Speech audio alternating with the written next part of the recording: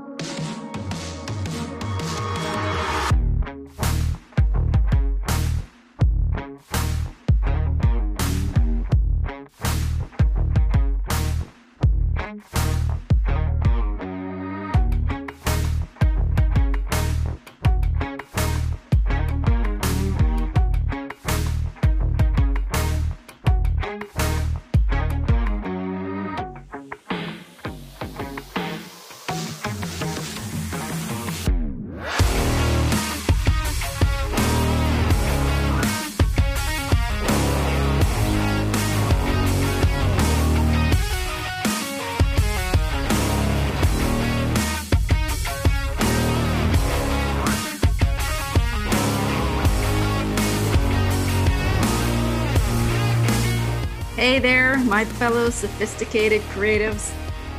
Welcome to JCB Art Studio from the dressing room. My name is Joanna, and sometimes I think I sound like a robot when I do that intro. I've got to switch it up, right? I do have Ozzy here. He's behaving so far. Let's keep our fingers crossed. Today, I have children's author Trevor Atkins chatting with me.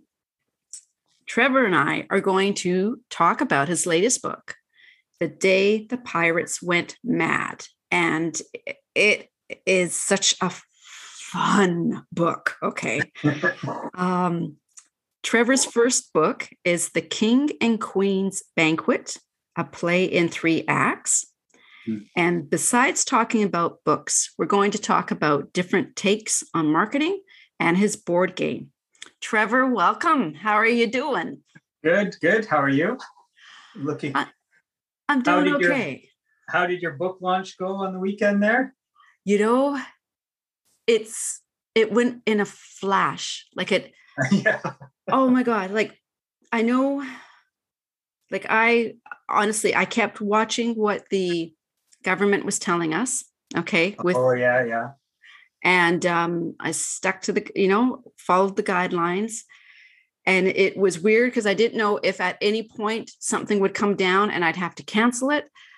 But the best feeling I had was when I saw, and I mentioned her so many times, I saw my friend Carol Ann sitting, chatting with my sister Linda. And then I saw them both kind of like little butterflies going around the room. And that was so cool to see. Just people having fun, right? Yeah. I'm glad you're having a virtual one coming up too, so that can come and hang out for that. Oh, good. Looking forward to that. But I'm looking forward to our chat right now as well. Let's do this. Hit me with your questions. Yeah. Okay. So this book, I'm going to hold it up. I hope people can see it. I've got this. I really got to do something with the lighting here. So I've got the book, and the inside illustrations. Oh God, that's awful. I'll bring it back here. Okay? I can hold up a copy if you would rather. Yeah, you've got better light. Here. Yes. Yeah. Yes. And there's more. Yeah. And I love the illustrations in this. Yes. Yeah. Yes, that's it. Yeah. And that's some amazing sketching done by the illustrator there. It turned out, I told him kind of, here's a scene from the book. I'd like to have a sketch that goes with it. And I drew some chicken scratch scribbles, and then he turned it into that. And it's just, super, super great to work with somebody like who knows their craft, right? Like if I tried to do it, it would be, it would be obvious that I tried to do it. But when he did it, it was just like, it looks so easily done.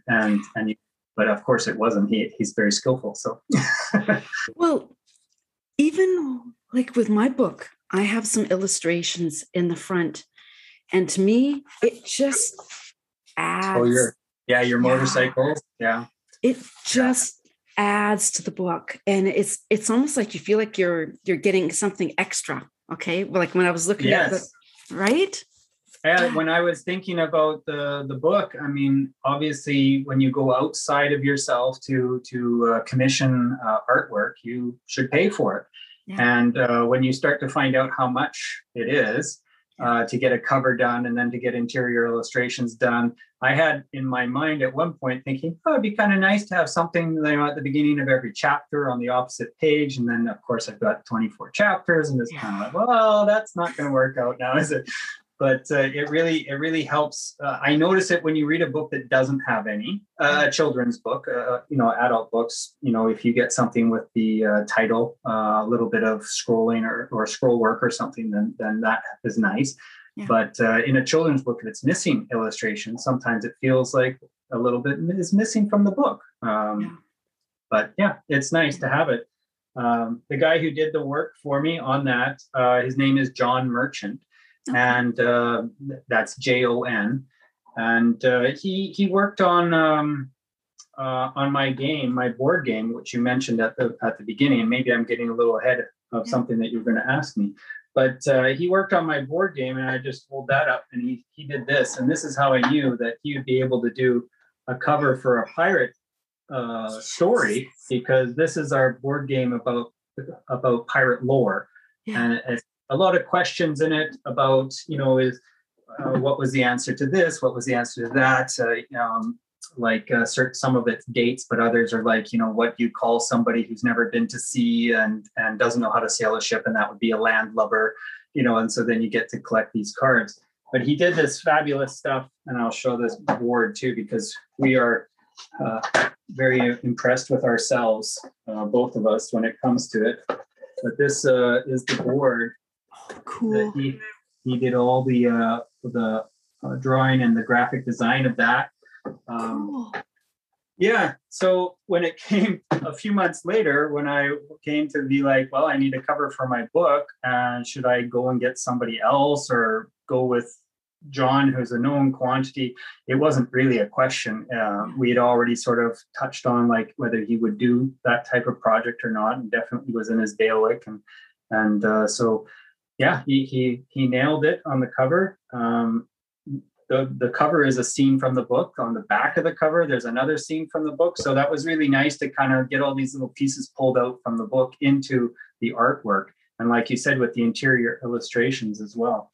Yeah. That also was great to have that. There's a drawing of the ship in there at the back, things like that. You can find John if anybody is interested in that sort of thing. It's John Merchant 21 on Twitter and Instagram. And you can find him on ArtStation as well. And he does game design artwork as well as book covers and stuff like that. So, check out his portfolio and see if his style goes for it. He doesn't just do pirates. Maybe he'd come on the podcast. Maybe. I don't know. Okay. Maybe. I'll have to check on that. Okay. Yeah. So with your, I know you had another artist previously, right? So that's I think it's always good for us who like to write to be able to connect with the people who can take those words and turn them into images. Yeah. Because sometimes it's difficult for you to do everything, right? I mean, how can you do everything for a project? Especially if you're a creative person, it's good to specialize. So go for the experts, right? Yeah. So your book, though, Yeah, sorry. That's all right. I started reading it, and it took me back to when I was a kid. Okay. And I immediately thought of Robert Louis Stevenson, Treasure Island. Okay. Good.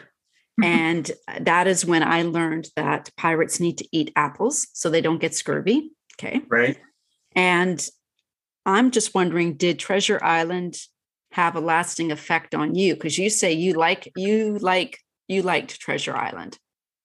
Well, I'd have to say that it is probably, not probably, it is a major sort of inspiration. There's a number of aspects in the story that are sort of tributes to the story or in memory of the story from my point of view.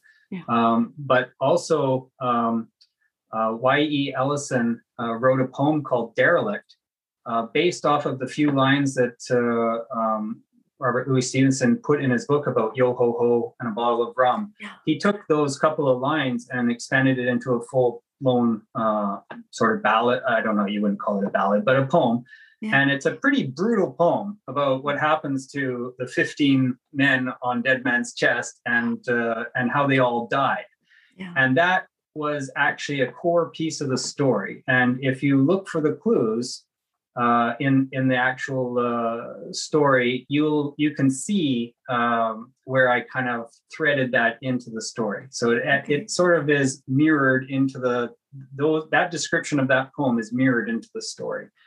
Okay. So that's definitely an inspiration. But in my early notes, and I was going to show you this is how the book started. This is a mind map.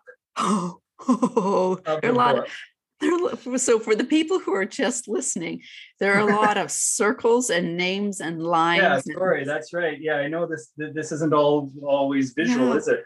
Yeah, so there's a mind map that I made back in 2016, in November 2016. So that's how long this book has been in progress. It released earlier this year in April. And I've got the title is Pirates Go Bad at the time. That was the working title instead of Go Mad, or The Day They Went Mad. And that's got a circle about the good things, the transition events, and the bad things that happen. And then it's got like a spider web of things that are coming out from each of those big buckets. And that was on November 12th. And on November 12th, November 13th, I had a list of all the crew and things, like cook, captain, first mate, quartermaster type thing, loyal to the captain. Maybe the captain's like Captain Hook or Long John Silver or the Scarlet Pimpernel. Like these are the sort of ideas, like what type of person is he going to be? And then I wrote down for cook, Ben Gunn, like a Ben Gunn type crazy character. And that actually stayed with the character, though the cook became a woman. But she was a castaway or marooned on an island, and the captain picked her up, and she's been with the crew since then. But that little bit of crazy that's in Ben Gunn, stays with her. We might see some more of that. So Treasure Island definitely figured in there. But I think there's when you think about pirates, Treasure Island is a centerpiece. That maybe has gone by, like folks our age will be thinking about Disney's Treasure Island. I know I'm thinking of the 1950 version that was shown on Sundays, once in a while kind of thing. I looked at a couple of clips of it recently though, and I don't remember most of those people looking like that. I remember Long John Silver looking like that, but Jim Hawkins, he didn't look like that. He was some round-faced kid. I mean, I thought he looked a little more lean. So I looked around to see if there's another version, and I got it messed up. But no, it seems like that's the version. Yeah. So in my memory, time has gone by, and in my memory, these characters have all kind of morphed a little bit. Yeah. And so when I was writing my story, the characters that I sort of had in mind when I was paralleling them or thinking of them for inspiration for the characters, I wasn't looking at that movie anymore. I know I read the book to my daughter recently before starting the story. And so, we have our own mental images of all these characters. Yeah.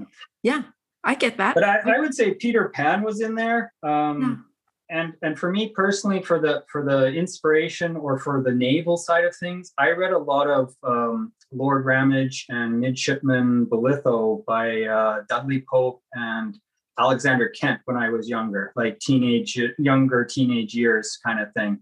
Okay. And so that sort of naval fiction slash, the guys who are writing it, you're writing in the real world, right? So you can't just, even though their missions and things were all made up, there was still the context of history. And that's something that I wanted to do with this story as well, is that Emma is not is not a historical character. She's a fictional character.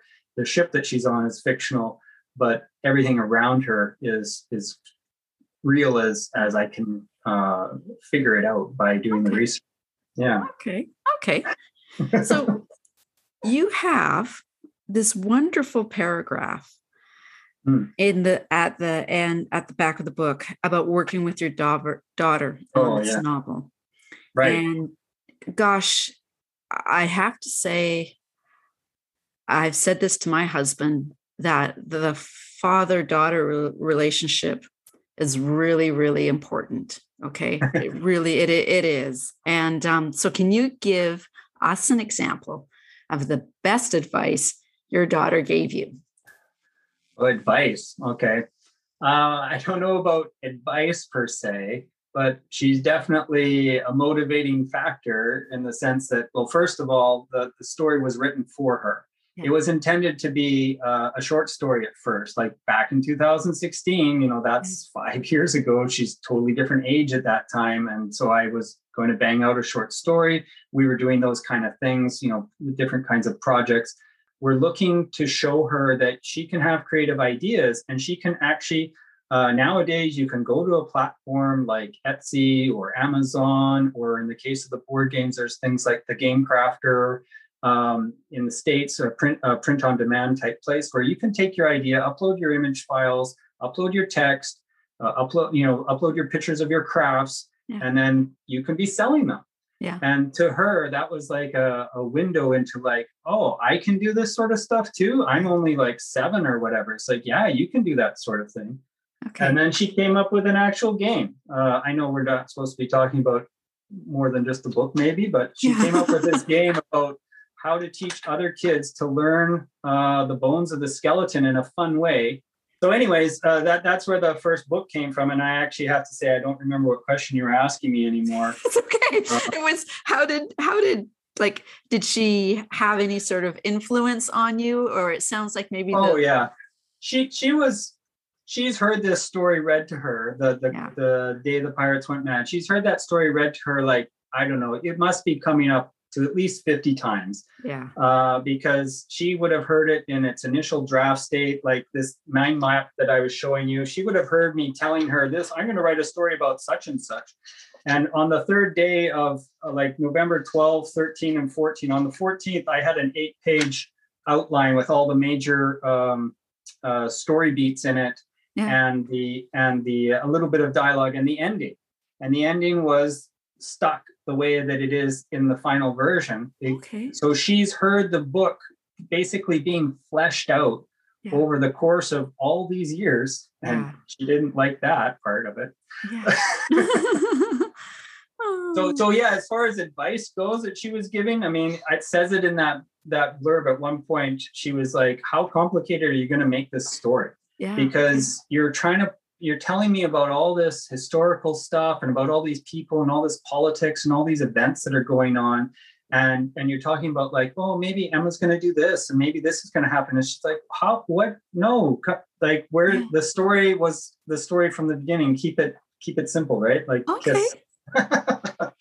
But yeah, so I would say that's the best advice in sort of a criticism type way, I guess. Yeah. No, that's good. But you have to remember that probably is about 2/3 of the way through the 4.5 years. So she's totally good with saying that as far as I'm concerned. So what is The Day the Pirates Went Mad about? Okay, so if you want to ask that question, then I can turn around and ask you a question back. What is the story in the sense of the events and the characters and what they go through? or what is the story in the sense of the theme or the message that's embedded within it, right? Yeah. Because this was intended to be an educational, entertainingly educational story. Okay. It's not supposed to be heavy-handed, and that was part of what her advice resulted in, was that I was like, okay, I got to take out a bunch of stuff, like, even though this is really cool information, nobody's going to want to read it as a story. So let me cut, and then we get back down to the bones of what is the story about. And in the end, I guess you could say at the beginning, Emma is in an orphanage, not because her parents have died. It's not a Disney story where she has no parents and she's, been orphaned at a young age. But she has been placed there because her parents have been sent into a debtor's prison. Not because they did any big crimes or anything like that, but just because of the situation they got themselves into from a money point of view. They came from the country, they came to the city, how does it work in the city? Fell in with some of the wrong people, boom, you owe some people money. Guess what? They're trying to collect. So that's not very fleshed out in the stories. They're basically in prison, and she's on her own in the orphanage. It didn't have to be that way. She could have gone away to sea under any kind of circumstances, but part of the point was that she loses her family there. Her brothers get sent off for apprenticeship. Her parents are in prison. She doesn't get to see them. She's at an orphanage. At the beginning, the orphanage is pretty good. She's like 5, 6 years old kind of thing. You don't want to be like giving the 5, 6-year-old a hard time right off the bat. But then, life is the way it is. And so the orphanage is swept with a fever, and the matron is affected. She gets sick and dies from it. And then of course, somebody else shows up, and they've got a different idea of how to run the orphanage, and things get bad from Emma's point of view, to the point where she's like thinking about, I'm going to leave. Where am I going to go? How's this going to work? And she's made a friend down at the docks, and he's been teaching her stuff about sailing, telling her stories about adventure and stuff. So, things are getting in her head about like how grand it is out there. And so when she sees an opportunity, she stows away on a ship and heads out. And doesn't realize that she's on a voyage to Zanzibar on the eastern side of Africa.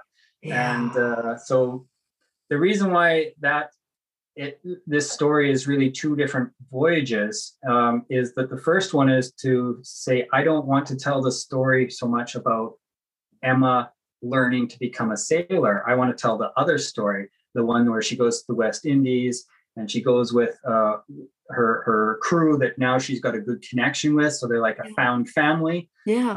She's kind of like, I lost my family. Then I lost my adoptive situation because of the fever, and a lot of my friends died, and my mother figure died as well. So now I'm on my own again.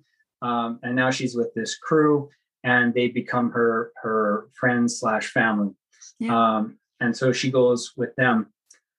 So that's sort of one of the main underpinnings to the story, is about her looking for this adventure. She wants to find a place in the world. She wants to get her parents out of prison. Because it's debtor's prison, she needs money. And she's like a kid. Where's she going to get this money from? If she goes work a job, how's that going to work? So she thinks, all these stories about that she's been hearing, she can go find her fortune somewhere. So she thinks that maybe there's some opportunity there. And she goes off with them. And then after she does her first voyage and comes back to England, and then sets out almost immediately for the second voyage, where she's going to the West Indies, the home of the pirates kind of thing. So that sort of destination in mind. What happens when she gets there is that they find some treasure, and it's got a little bit of a problem with it, right?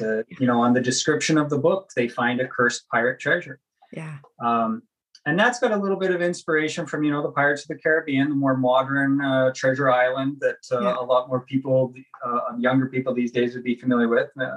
Treasure Island probably as well, but still.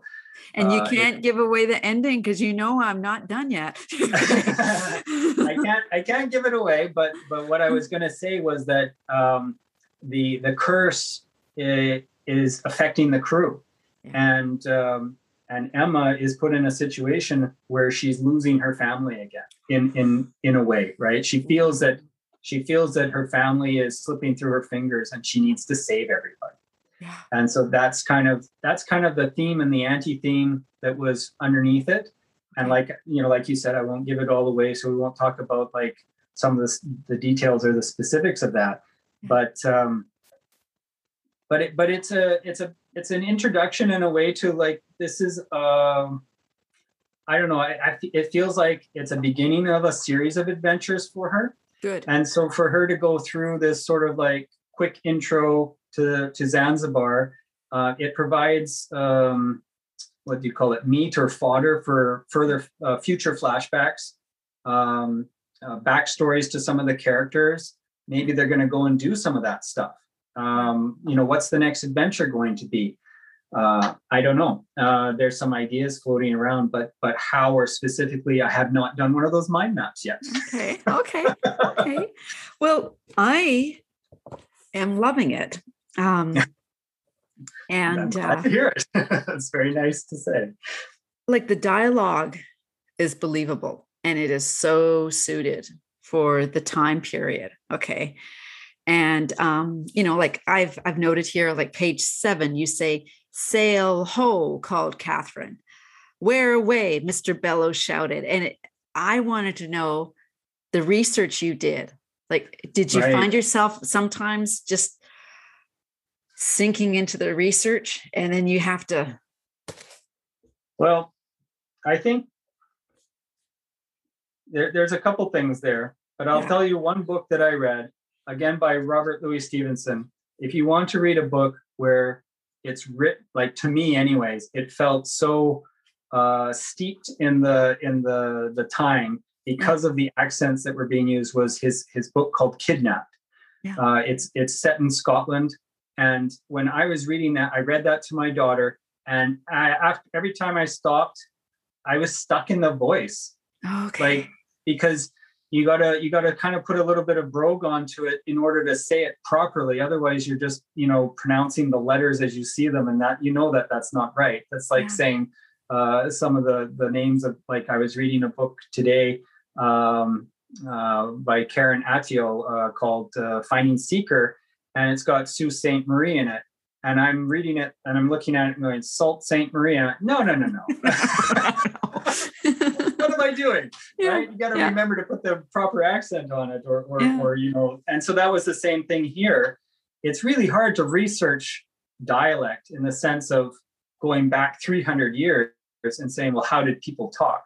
Even if you read what they've written, that that's not how they talk. Just as it's not how we talk when we write something like a proper, not necessarily fiction, but if we were writing something like a textbook style thing, we're going to write with proper language and we're not going to use contractions and all this kind of thing. Yeah. So what I had to rely on was other people's books in order to kind of leverage the work that has gone before, kind of thing. Yeah. And to rely sort of on the perception of how those people talk. At the same time, not going as far as the movies go with the what was it? Captain Blood was supposed to be the first where the matey, that type of talk and all that tone in that throat there. That was coming from a particular actor, and because he was so good at it, that became how people perceived the way pirates talked, and we still do it now, and it's just replicated onwards.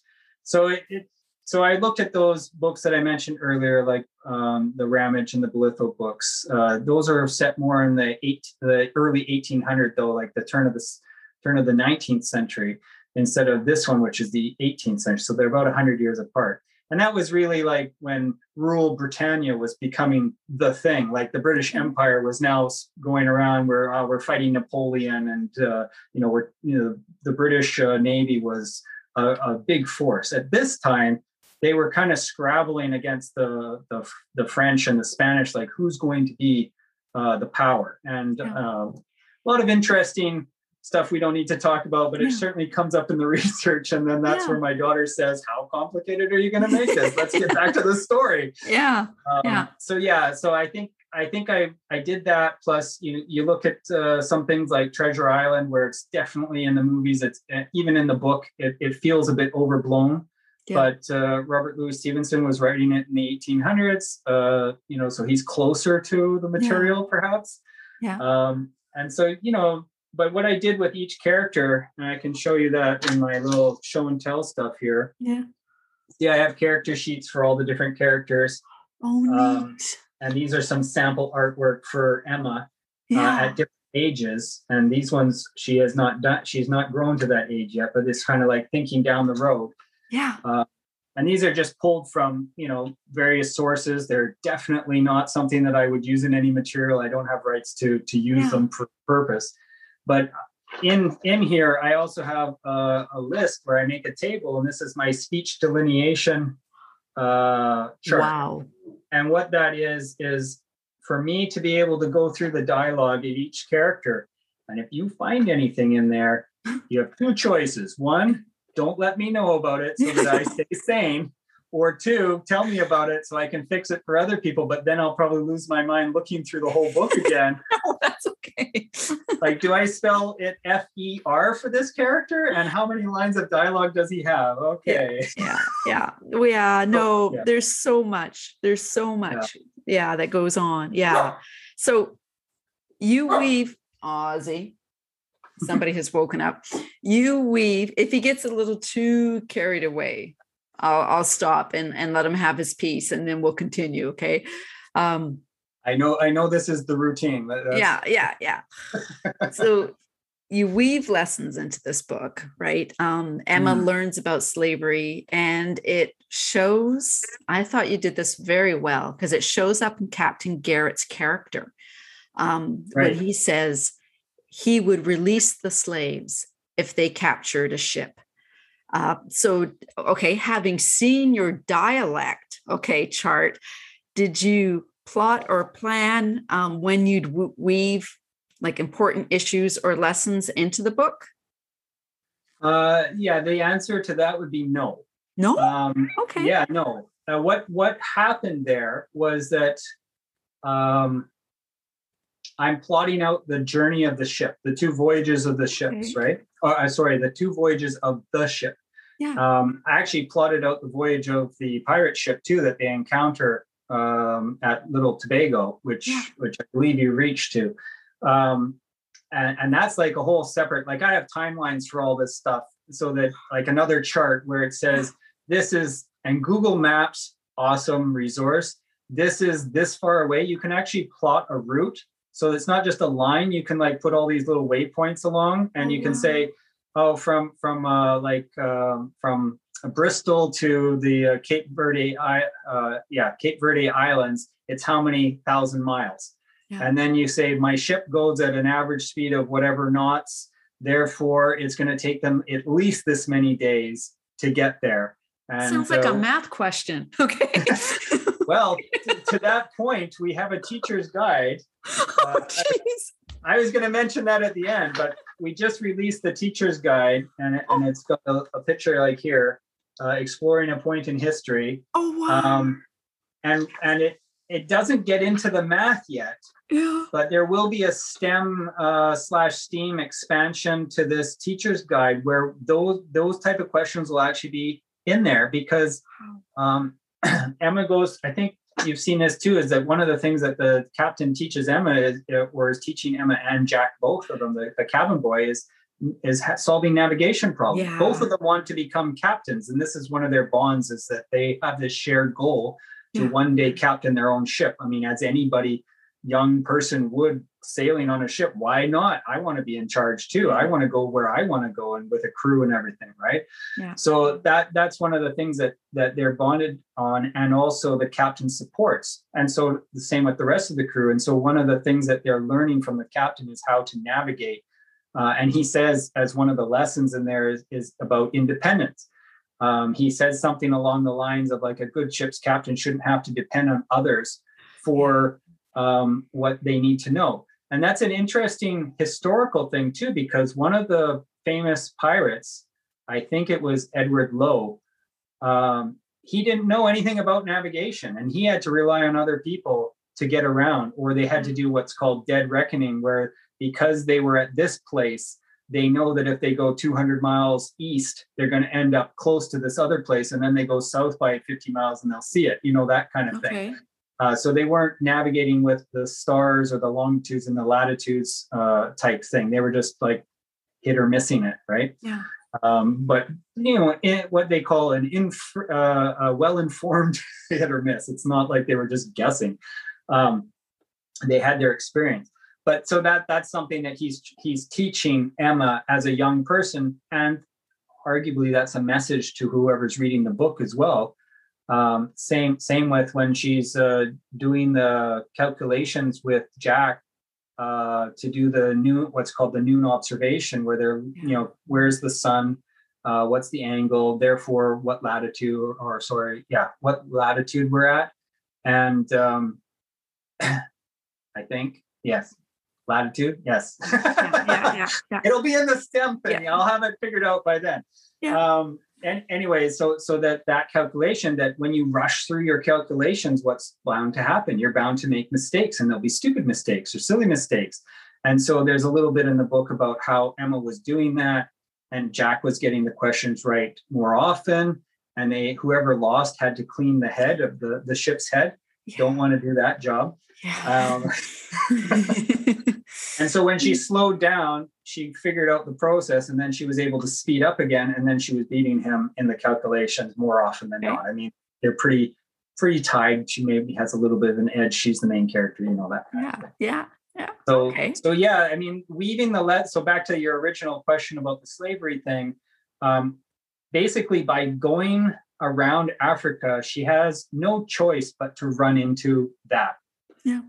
In the Gold Coast, in the Niger Delta area, that was a major concentration of that type of activity for coming down from Europe and then doing what's called the triangular trade, where they would take them across to the West Indies, and then they'd pick up some good stuff and materials and sugar and all this new stuff from that area and take it back to England. And then they would sell it, and then they go down and buy a bunch of slaves, and they just keep doing this triangle. But on the other side of Africa, they're doing exactly the same thing. They're taking, and Zanzibar was a major hub for, or sort of like where all the slaves, not say all, there are definitely other things going on, especially depending what time frame you're looking at too. But they're pulling people out of the African Great Lakes area, and then taking them down to the eastern side of Africa, into Zanzibar, into Stone Town, and then they were taking them all around that area. So up into into Saudi Arabia area, like Oman and those guys, Yemen, and then even into India. And so it was, a thing that was going on, and she was the ship's going. Yeah. So she gets over to Zanzibar, and they have these parades of, the people that they're bringing for sale, and she has no choice but to encounter it. So it's just one of those things at that time, and that was part of when I was doing that. It helped form Captain Garrett's character, because I wanted to make a comment on that. When I realized I had to, in a way, because she's going to encounter it. And so that actually goes back to Captain Garrett's backstory. Why did he leave his home and go out to sail around himself? And so I put that in there that, well, I had it earlier than I think now, but that one of the reasons that he left his home and a sugar plantation on Jamaica, was that he didn't like the situation, the environment there. And so that kind of formed his idea and then he had other experiences after that. And there's interesting things all along that he would have encountered, and that Emma has or will encounter as well. There's like a statistic that comes up when people talk about that sort of thing with respect to the pirates. When the pirates, like in the end of the golden age of pirates, like all the famous ones like Blackbeard and Jack Rackham and those guys, all the ones that you normally hear about. They were basically, if they took over a ship and they wanted more crew, they would say, who wants to join up? But they maybe they had them as slaves, and maybe they made them as part of the crew, and maybe they had to earn their way into the crew. They do a couple of things, maybe they're with them a certain period. And so one of the stats that I've come across, and I think this is right, is about 40% of Blackbeard's crew at one point were freed slaves. That he basically just, or not necessarily him directly, but he ended up getting this group together that was, a mixed group.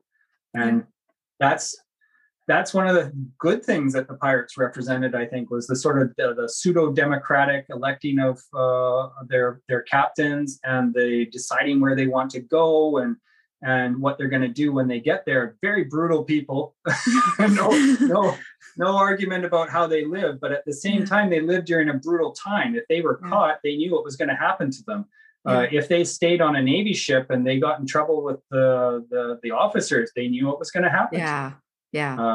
It's just like part of their life at that time. But of course, when you're writing about that time, you can't avoid encountering the realities that was the situation. And in fact, in one of the questions in the teacher's guide, I put down a question saying, like, does Captain Garrett hold any beliefs that you think were out of step with the time? And are they still out of step with the time? And, what should change? So like that kind of social studies type question where you can, examine your current day situation and say, like, well, where is this still a problem? Or not? That's cool. I want to read one of my favorite, we were chatting and you were saying how there's even more scenes like this one. So I really want, if you don't mind, go ahead, please. So what I have to understand is I was reading this book the week leading up to the launch, and the book is at the printers. And I found that week the most stressful, knowing it's at the printers now, and there's no turning back, right? So for your book, So this book, was so much fun. Okay. So here we go. Okay. Clear for action, yes, scallywags, shouted the first mate to the tense and waiting crew, grinning ferociously. We've a fight coming to us. The crew rushed about, preparing the new adventure for battle. Catherine swung down the foremast and went below, where she opened the small arms locker and started taking out weapons for the crew. Jack raced off to the captain's cabin to fetch Captain Garrett's cutlass and the captain's and pistols. I just about read the same line, sorry. Okay. As the crew's pistols and muskets were handed up to the deck, they were loaded and stowed with the blades and pikes in the weapon racks around the base of each mast. The deck was cleared of every item not necessary for battle. Then sleeping hammocks stuffed with blankets were lashed to the protective netting strung between the shrouds, providing the gun crews a measure of cover from musket and pistol balls. Morgan and Emma opened the magazine and the shot locker. Get those buckets filled with powder, ordered the master gunner.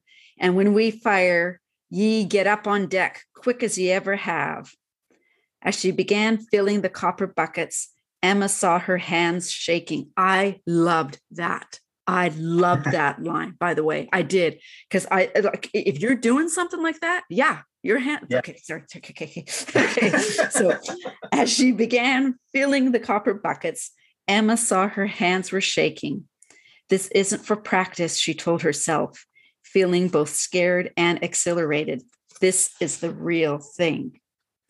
While Emma was busy below, the strange sloop crossed behind the New Adventure's stern and was starting up on its starboard side. As they closed the gap, angling to the fire to fire their cannons, they hoisted a black flag depicting a skull over crossed bones atop an hourglass, all in white. Pirates, declared Captain Garrett, as if we needed the confirmation. while we shall not be the easy prey they hope for. Hoist our own colors, if ye please, Mr. Bellows. Morgan, man the starboard cannons. Fire when ready. Yes. Yes. Oh, like I sunk into this story, and I'm just like, this is, yeah. So like I say, I am 2 pages away from chapter 19, counting coins. So yeah, I am enjoying. What I heard when you were reading that, I heard research point, research point, research point. Like, for instance, the filling the buckets with powder.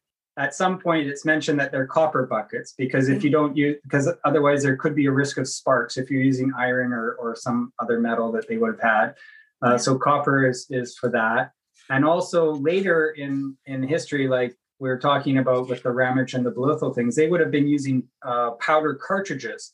So the powder would have been pre-measured in little canvas bags, but at that time they weren't. So they were taking them in a scoop and they were shoving it down into the muzzle of the cannon, turning it over and pulling it out and leaving the powder behind. And that's described at some point as well. But it's just when you were reading it, you know, like it's hard to, I think, enjoy your own book as a story when you've gone through like all the editing and all the research and everything. You're sort of like always on the guard, like, oh, is that going to sound good? Is it going to sound? It sounded pretty good when you read it, though. Good. I liked it. That's good. That's good. So when sometimes, like I said, when I knew my book was at the printers, do you find it hard, like letting go of your novel, thinking, okay, no more revisions? You're laughing. Oh, it's one of those things where I don't know. I think as a creative person, anything that you create, and maybe this is the same with your artwork as well, I don't know, but at some point you have to say, I'm done with this project. Yeah. I have to move on to the next. I have other ideas. If I keep fiddling away on this project, am I creating? No, I'm editing, or I'm like playing around with it. I'm fiddling with it. I'm not actually doing my creative stuff. And so that starts to hurt a bit. And I really felt that in the last, the timeline that I had for this book was 2016, fall of 2006, November. Like I said, I mapped it out. I had the little sketch of all the beats, the story beats and whatnot, and the characters. 2 years later, I had the first draft. Wow. Yeah. A year and a half after that, I had the final draft. Yeah. And then 6 months or so of, there was a little bit of hit and miss stuff because I was trying to finish the Pirate Pursuit game. Yeah. That year. So from November, December, but really definitely starting in January until March, it was edit, revise, revise. Like it was, and I can't read other people's books now. Like it's hard because I was like reading even like emails that I was sending people. Like it's all like all so tight and twisted, right? So yeah. Editing and revision is a bane, and I put that in my bio. It is definitely a problem for me, but I also feel that I have when I need to, I have the inner strength to say enough is enough. Yeah. I know it's not perfect. It's not perfect. There's probably something wrong, but please don't let there be a stupid mistake. I don't mind I made I don't know, maybe there's a research thing where I read this and it's really that. It's like, okay, what can I do? It's historical fiction. Let's just leave it, right? But if there's something where it says the when it's supposed to say then, like that will annoy me more. Okay, see, I'm the opposite. I agree. There comes a time where it's okay, this is enough. I have another creative project I want to go on to. It may not be perfect, but Deborah Purdy Kong said it perfectly when she said, it's the best book I've produced in this time with this energy. I loved that when she said that. Yeah. And for me, her conditionals on it were exact. Like that's what you want to have. It's like, it's not, oh, I did the best I could. No, you did the best you could with and in whatever context, right? Yeah. And I know if the first edit, when I give it to Pip, the first thing I say to her is, when you read this, it's logic. It's the logic. It's the logic from A to B. Oh yeah. That's the first round for me. Right. Yeah. And so if there's where I'm different from you is if there's a the when it's supposed to be a then, I'm like, okay, that won't tear me up so much, right? It's the big stuff. I think if there's a logic issue, that might bug me too. Like, I think we talked about this on Facebook or in another Zoom call about the ages of our characters. Yeah. Yeah, and making sure that we were on their timeline. Like if it's been 2 years, we don't call them 16 when they're now 18. That would be really dumb of us. So, you got to make sure all those kind of T's and I's are properly dealt with. And that's the type of stuff that I guess you wouldn't necessarily call it logic per se, but it's like the continuity has to make sense. Yeah. Like I told you about the distance and the time it takes to do things, right? Yeah. Like in the maps. If my guys showed up at some place and they had to travel at twice the speed that they were typically traveling at that time in order to make that trip, then I just broke the story in a way. Maybe nobody will notice because they don't know or they haven't done the research that I've done. But if I notice that, I'm going to be like, oh no. Oh no. So I think that the logic applies a little bit there too. Yeah. Yeah. But I guess I feel that at that point, in January, that sort of stuff had been done, but you never know, right? Like what if yeah At some point you want to be able to move on. Which I guess comes to a question like that I would have for you as somebody who's written the second book in a series. You haven't really moved on from the characters, right? So how does it feel to get that second book out there in a series with those same characters? And then what do you feel about, is there another one coming after that? And if so, is there another one after that? And so on.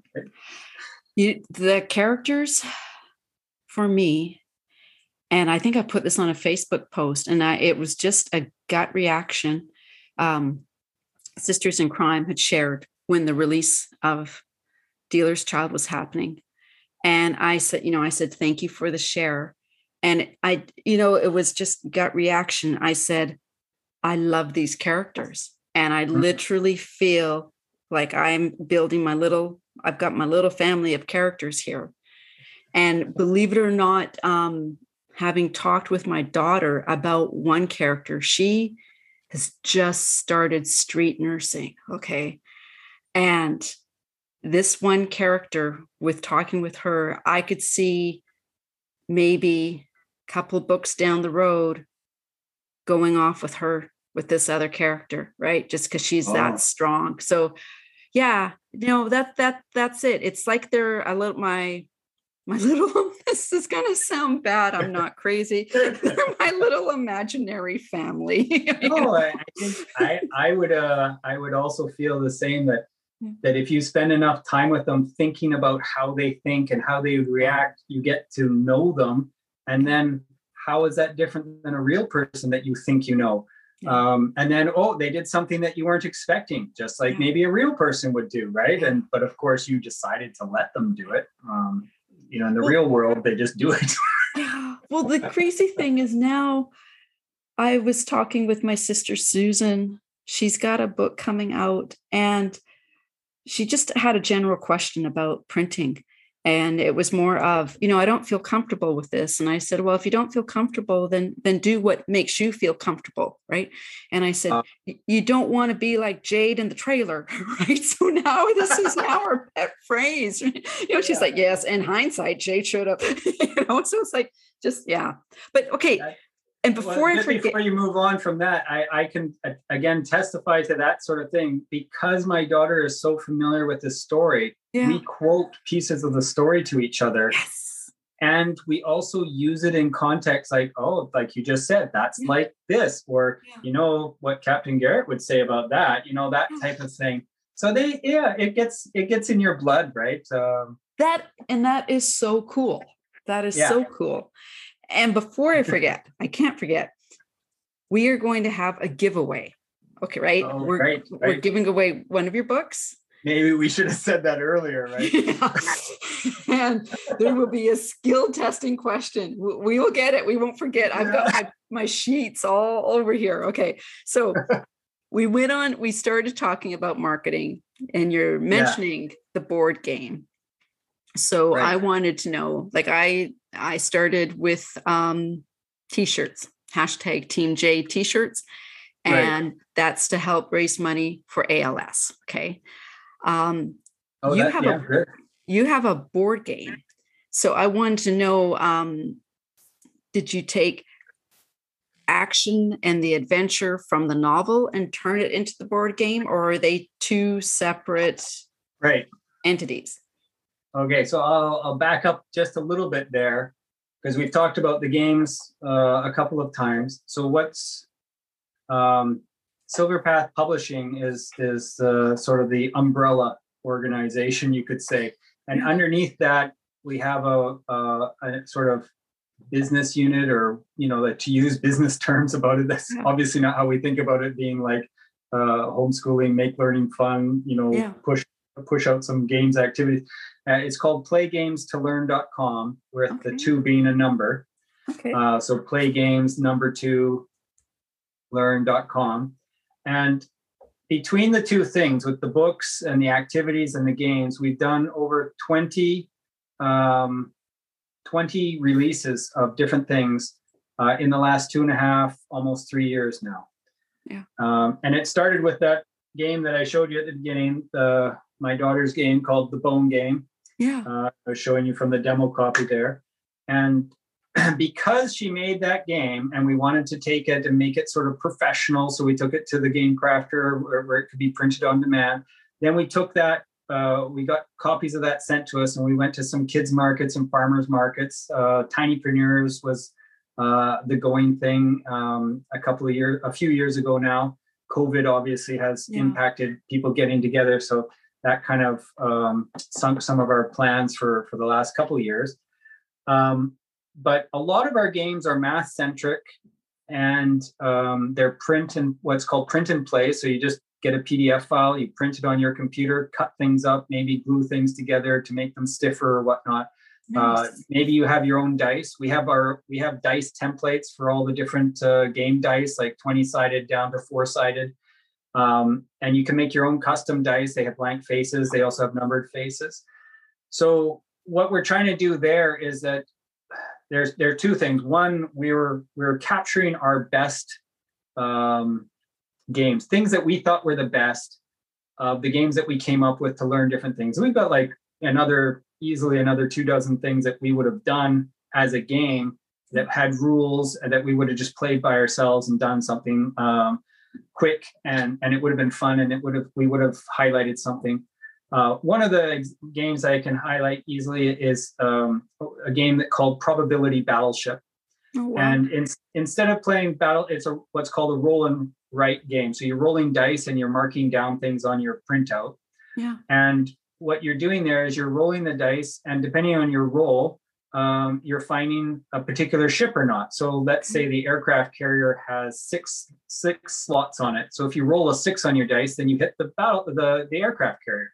If you roll a 2, then you hit the PT boat or whatever, right? The torpedo boat. And so that's to introduce the concept of probability, because of course it becomes harder to hit a ship as time goes by, because you finished off with, say, the number 2 and the number 3, number 4 ships, right? And now you just need that last 6, and you're rolling and you're rolling and you're not getting a 6. You know, what's that teaching you? It's like, well, you had lots of room before. And so you can explore with the kids, if you're playing this with your classroom or with your kids that might be homeschooling or distance learning, that you can introduce these concepts in a fun way And then when it comes up in their schoolwork later, they're like, oh, I already played this card game where we're like, how often does a face card come up? And so I sort of understand how probability works in that sense. And then I played this game with dice, so I understand that. Anyways, so the play games to learn side of things has a bunch of different games. Most of them are free. Most of them are print and plays. But the ones that I showed you, the Bone game and the Pirate Pursuit game, because of the idea of showing that you can make something and sell something, we wanted to make it like, oh, look, ooh, it's a real board game, right? With a back, and it's got all the, like, you know, the players and stuff, and it looks like it's off the shelf, right? Yeah. And I just finished a second one related to this Pirate Pursuit one. This one's called The King's Pardon. Yeah.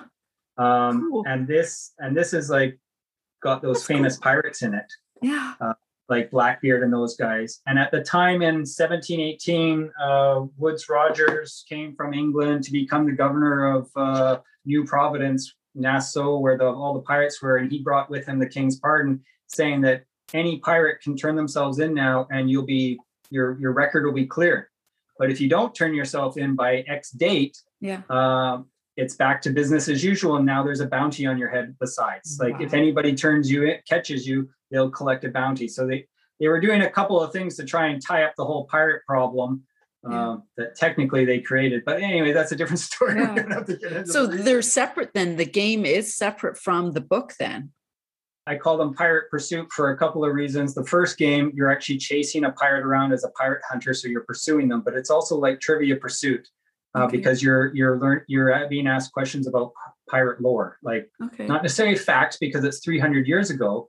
So it's hard to confirm a lot of things, especially about individual people. Like if you wanted to make sure that Blackbeard's last name was Teach or Thatch or Tetch or whatever, it's a little bit difficult. They didn't keep records as clearly, or maybe they were lost or whatever, right? Yeah. But when it comes to certain events, you know, you can nail those down. Things, technology that they had, you know, there's sort of like a window of when did this get used? When did that get used? So there's questions about that. And there's 3 different levels of them, like junior and intermediate, and then captain's level, like for the people that, you know, want to memorize dates and stuff. But they're definitely separate from the book. But the research is also very overlapping. So it was kind of easy to do both, but it's like that 2 projects going on at the same time, both about pirates. Yeah. And then, you know, it's kind of like, oh my God, how much pirate stuff are we doing around here? And honestly, my daughter's like, I don't want to hear about pirates anymore.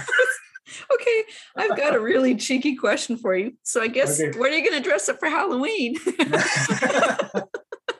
Yeah, well, we have some pirate stuff here, and she was telling me I should wear it. But I kind of tossed it on the floor, but, you know, it doesn't really fit. So here's my pirate Halloween, or you know. Oh, Trevor, that's great. That is great. I'll tell her at least I put it on for the podcast. That's great. But, yeah.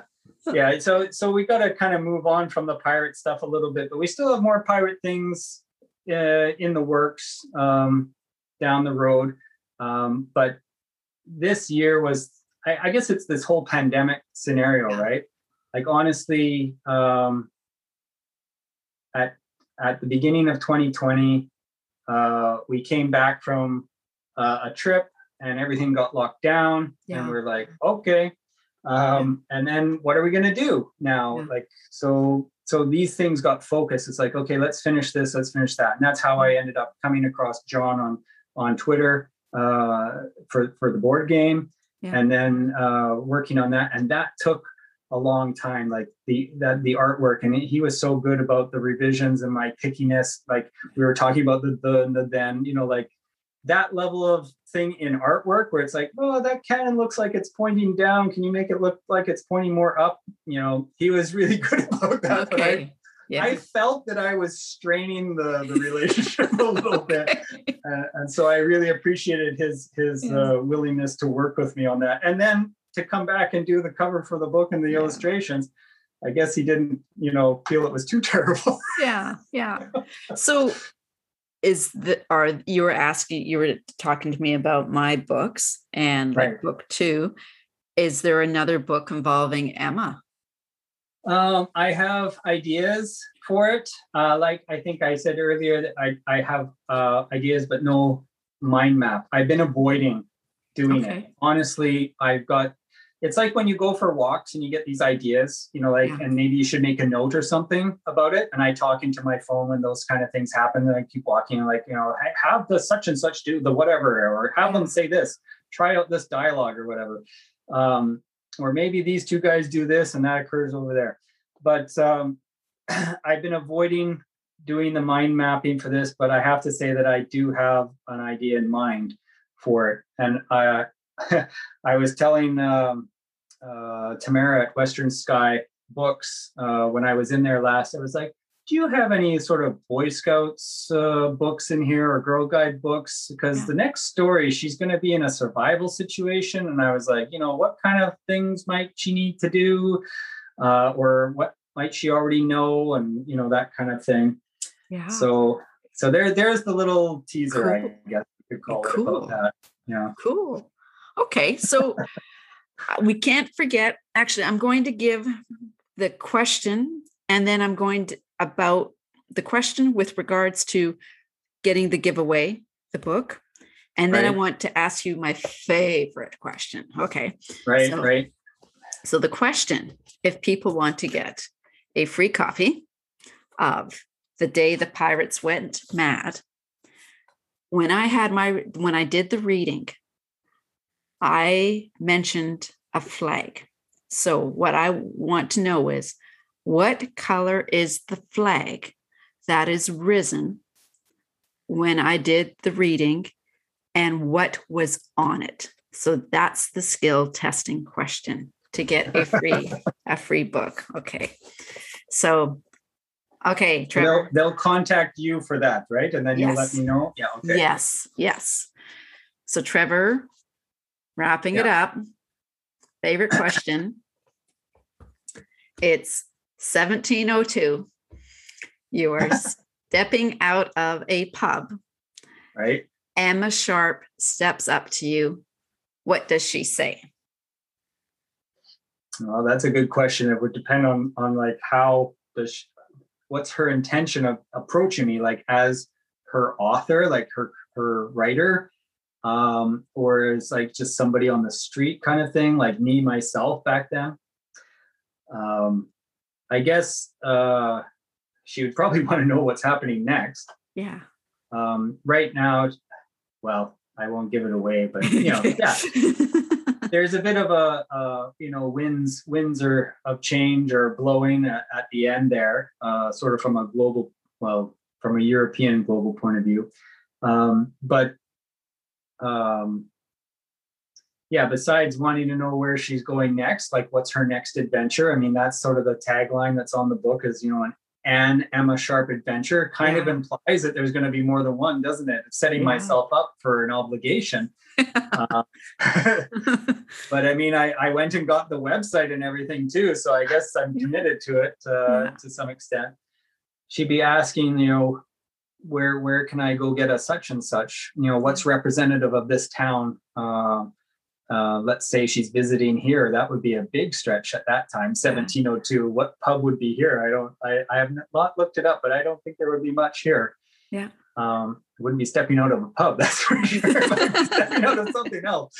But yeah, so I would say that those two things. She, from a story point of view, she'd want to know like what's coming up. What challenges is she going to be facing next? And, is she going to have Jack's help with her, or is she going to be on her own kind of thing? When's she going to be a captain maybe? Yeah.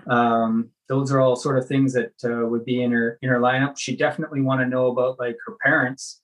Yeah. I mean, that's the thing that